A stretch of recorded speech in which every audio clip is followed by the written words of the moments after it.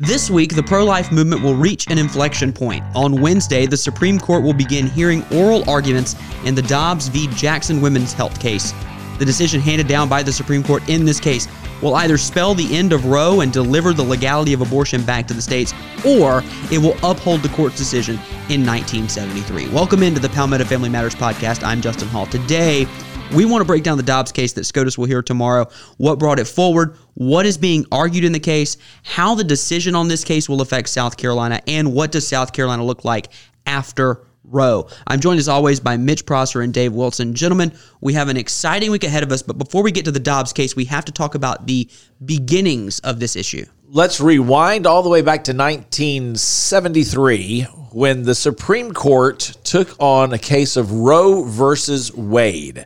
It was an abortion case that is very well known, especially within the pro-life movement, especially among conservatives. It is quite ironic that the decision of Roe versus Wade was actually written by Harry Blackmun, who had not only been nominated to the U.S. Court of Appeals by Dwight Eisenhower, but had been nominated to the Supreme Court of the United States by Richard Nixon in 1970. What we have here is a moment in time in which Harry Blackmun, as an Associate Justice of the Supreme Court, created a quote-unquote constitutional right of privacy, which then allowed for the federal government under this restriction of abortion, which is not in the Constitution, to then limit what states were capable of doing in limiting abortion in America. He went so far as to join in the Planned Parenthood versus Casey decision in the 1990s with Sandra Day O'Connor. In joining in on that, he said he was concerned because it was beginning to strip away some of the limitations that were going to be on the Roe versus Wade decision and begin to dismantle it. This week may be the week that we have a case before the Supreme Court of the United States that this Supreme Court could overturn Roe versus Wade and put the responsibility back into the hands of the states, which in South Carolina, as we'll talk about shortly, is a very important step in saving thousands of lives in our state. So as we look at what's happening over the last few years with a lot of the pro-life legislation that's coming out of states like South Carolina, like Indiana, like Mississippi, I think it's important for us to say that there's so many pieces of legislation that have been signed into law and then either enjoined or upheld, like the Texas case, that we need to be paying attention to. In fact, in 2018, one of these pieces of legislation was signed into law by the governor of Mississippi, and it was enjoined nearly immediately. And the Dobbs case, as we now refer to it, as Justin mentioned at the top of the show, is a piece of legislation that was signed into law which questioned and brought into question the idea of viability. And that's a key term for us to understand, because ultimately what Roe versus Wade challenged, and even the Casey case back in 1992 challenged, was this idea of viability. Now, the Dobbs case puts the assertion that viability is measured at 15 weeks of pregnancy. And there are other states that have said that that's when a detectable heartbeat is present, like South Carolina. So let's talk a little bit more about this thought or the concept of viability in regard to the Dobbs case and what that means moving forward tomorrow as the Supreme Court of the United States picks that up. Here's what's interesting about the Dobbs case. You have the issue of viability, and that's going to be called into question with this case. This comes down to constitutionality, and I think a key point here is, Dave, we've talked about this plenty of times. Roe versus Wade's decision did not enshrine it into constitutional law. That was a decision by the court. Right, and this is a place where courts have what they call precedent, which is a court decision is going to be supported by a previous court decision, not necessarily upon law. Now, here's the thing. The question about abortion in America really became one that should have, and constitutionally is a responsibility of Congress to pass laws. But instead of Congress passing a law on this particular issue, whether to legalize or not legalize abortion, there were cases that were brought before the courts to be able to say that the rights should be given and not given. And eventually it led to Roe versus Wade. When it led to that point, the Supreme Court honestly went beyond its scope and looked at the fact that Congress wasn't doing what Congress should have been doing, which is to legislate the issue at a national level. Why? Because at the state level, state assemblies, state general assemblies, state legislatures have been working on various state legislation to address the abortion issue. What's interesting is this comes down to that 10th Amendment, that if something is not enumerated within the Constitution, it goes to the states. That's going to be one side of the argument. Here's another side that I do want to present just for the sake of transparency. This coming from the Constitutional Accountability Center. They have filed a friend of the court brief in support of Jackson Women's Health Organization. There have been an seemingly infinite number of friend of the court briefs submitted on both sides. Their brief suggests that the text and history of the 14th Amendment would support not allowing this law to go into effect, saying that the 14th Amendment protects a woman's right to an abortion. Now, the language of the 14th Amendment says the following: all persons born or naturalized in the United States and subject to the jurisdiction thereof are citizens of the United States and of the state wherein they reside. No state shall make or enforce any law which shall abridge the privileges or immunities of citizens of the United States, nor shall any state deprive any person of life, liberty, or property without due process of law, nor deny to any person within its jurisdiction the equal protection of the law. Again, not deprive any person of life. Mitch, you said it. This is a perfect storm of constitutional law, constitutional precedent, and norms.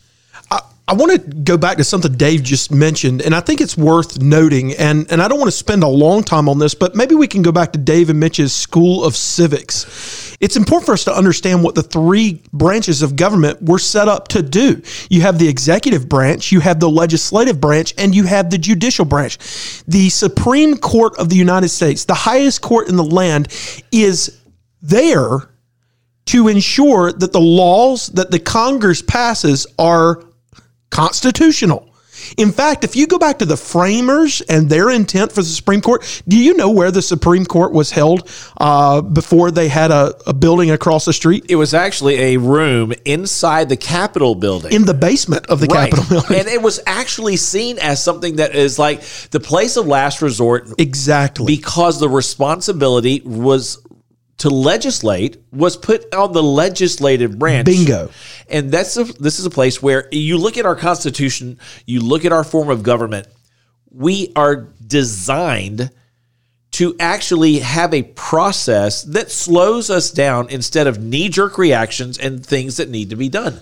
So as we look at what the Supreme Court has done, and there's this term thrown out called judicial activism and legislating from the bench, that is a dangerous place for us to be in America. And I think the Dobbs case that will be heard tomorrow, that will begin its hearing tomorrow, is a great place for the Supreme Court of the United States to start getting it right and determining whether or not laws passed by states and then challenged at an appellate and then district court level, eventually brought to their court, are constitutional or not, and not playing this judicial activism or legislation game from the bench itself. And that becomes understanding constitutionally what the responsibility of the Supreme Court is. Now, we talked a minute ago about judicial precedence, which is, hey, listen, we've made a decision on this before. We're going to go back to what we talked about.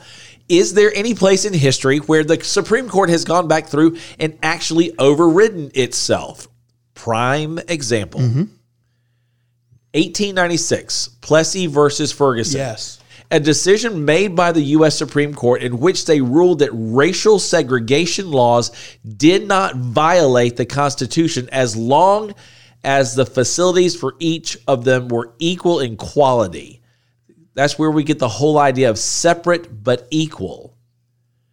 Well, let's fast forward from that to the 1950s. And a 1954 decision, Brown versus the Board of Education, which held that separate but equal is unconstitutional in the context of public schools and education facilities, thereby overriding the Plessy versus Ferguson decision.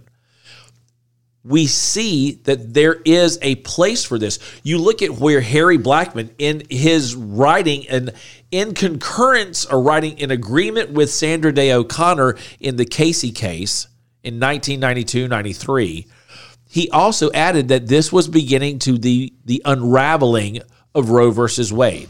And that is exactly what we're seeing with the Dobbs case. Now, how does that play into what's going on in South Carolina? South Carolina was the 12th state to pass some form of a heartbeat law.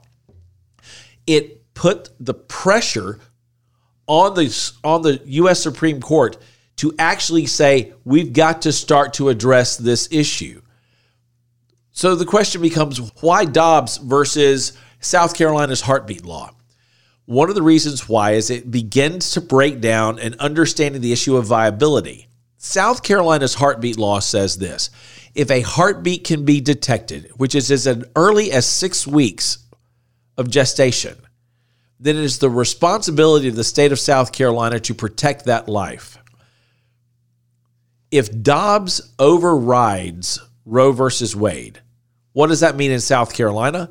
That means that law immediately, which was enjoined right after it was signed by Governor McMaster, immediately can go into effect, which can bring an end to 98.5% of all abortions in South Carolina. That is saving the lives of more than 5,000 children per year. That's monumental. That's huge. As I said just a moment ago, we live in the most pro-life generation since Roe v. Wade.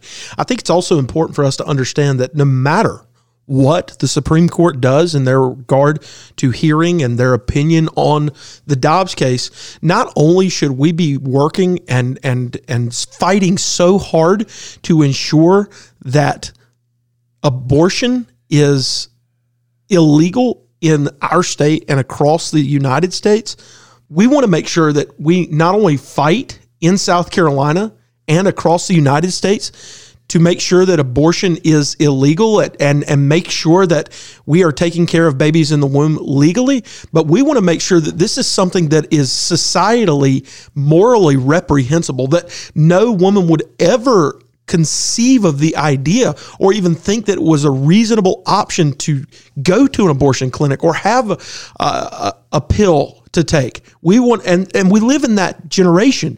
We need to continue to build, as our friends at ADF would say, on these generational wins, fighting daily to make sure that not only in the state house, but in the church house and in your house, in your community, you are making sure that you are fighting to make abortion morally reprehensible. And this is where the Supreme Court has actually set up an opportunity by hearing this case, by choosing to hear this case, to no longer circumvent the people, no longer circumvent the decisions of states. There's a reason why we have political borders in America. The laws in the state of South Carolina are different than the laws of North Carolina or Georgia or New York or California.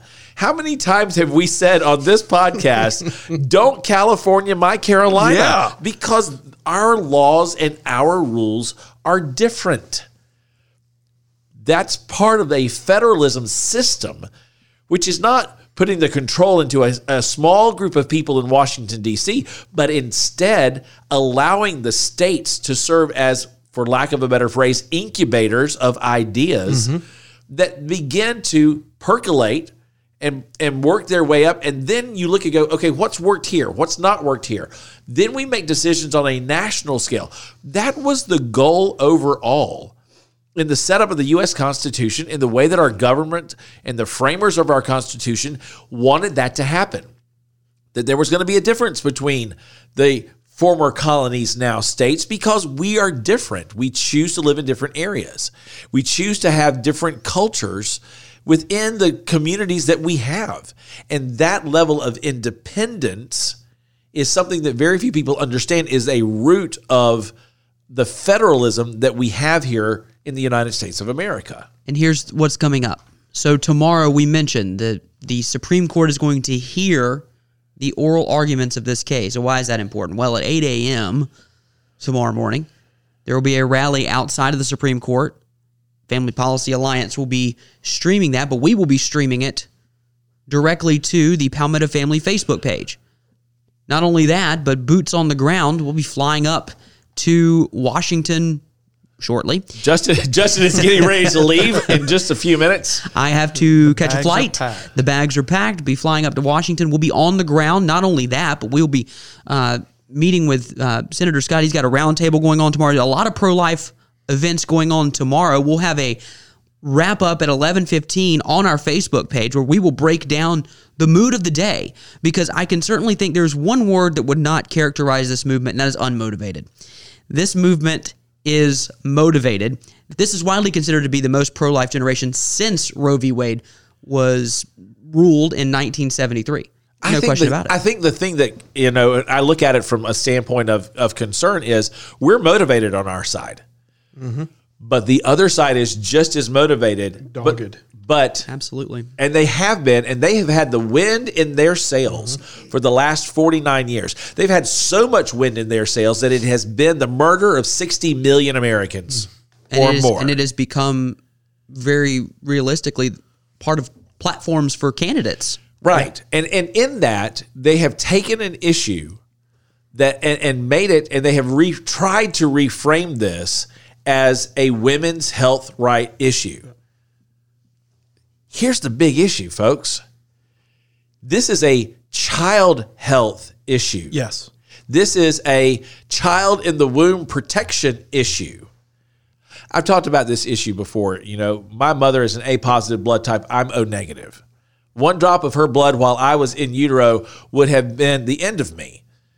To have a 100% male inside a 100% female does not make this only a women's health issue. It is a child's health, a child protection issue. And we've got to protect the right and the life of the child, because that is a responsibility that we have going back to the founding of this country.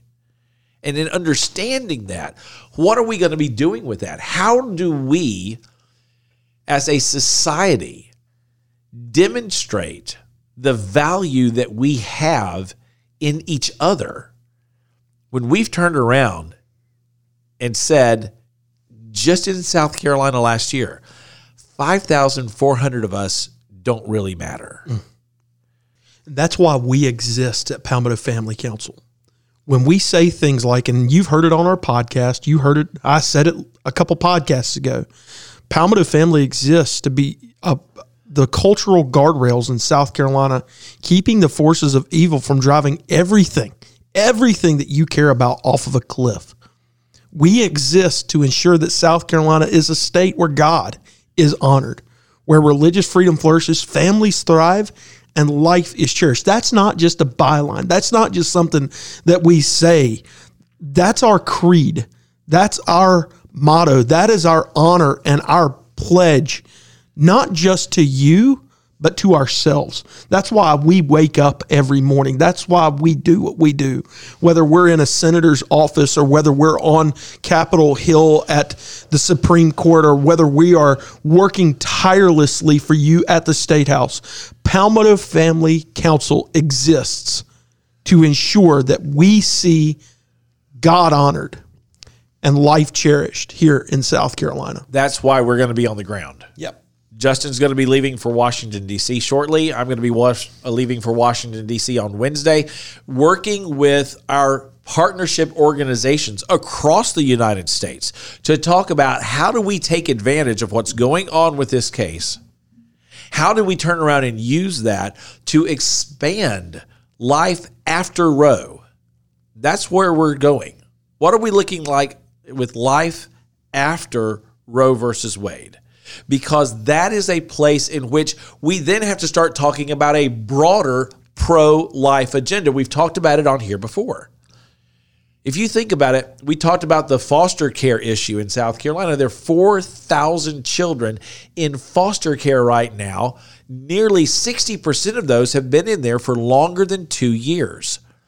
If we now look at a situation where, let's just say we have, instead of the 5,000, let's just say there's only 2,500. If half of those children are born that will no longer be aborted, we have to have family permanence. We need to have policies that are in place that allow for moms and dads to be able to be in a marriage where they can have the support that they need. They have what they need to be able to raise that child. For the single mom who's the dad says, I'm not going to be involved, has what she needs.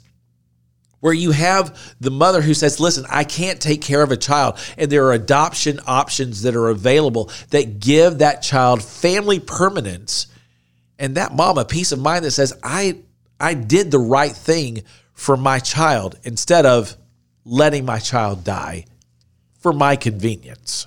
As we said, tomorrow is the inflection point. It is the tipping point, as Dave said, as the Supreme Court will hear the oral arguments here in the Dobbs case. And as we mentioned before, will be boots on the ground. So as we said, tomorrow is the inflection point. Wednesday is the inflection point, the tipping point in this discussion. The Supreme Court will begin hearing the oral arguments in the Dobbs case on Wednesday. Palmetto family will be boots on the ground in Washington for the rest of this week.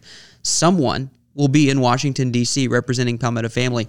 Be flying out of here shortly to cover this on Wednesday. So how can you follow along? Make sure you like and follow Palmetto Family Council on Facebook. We're going to be streaming the rally at 8 a.m.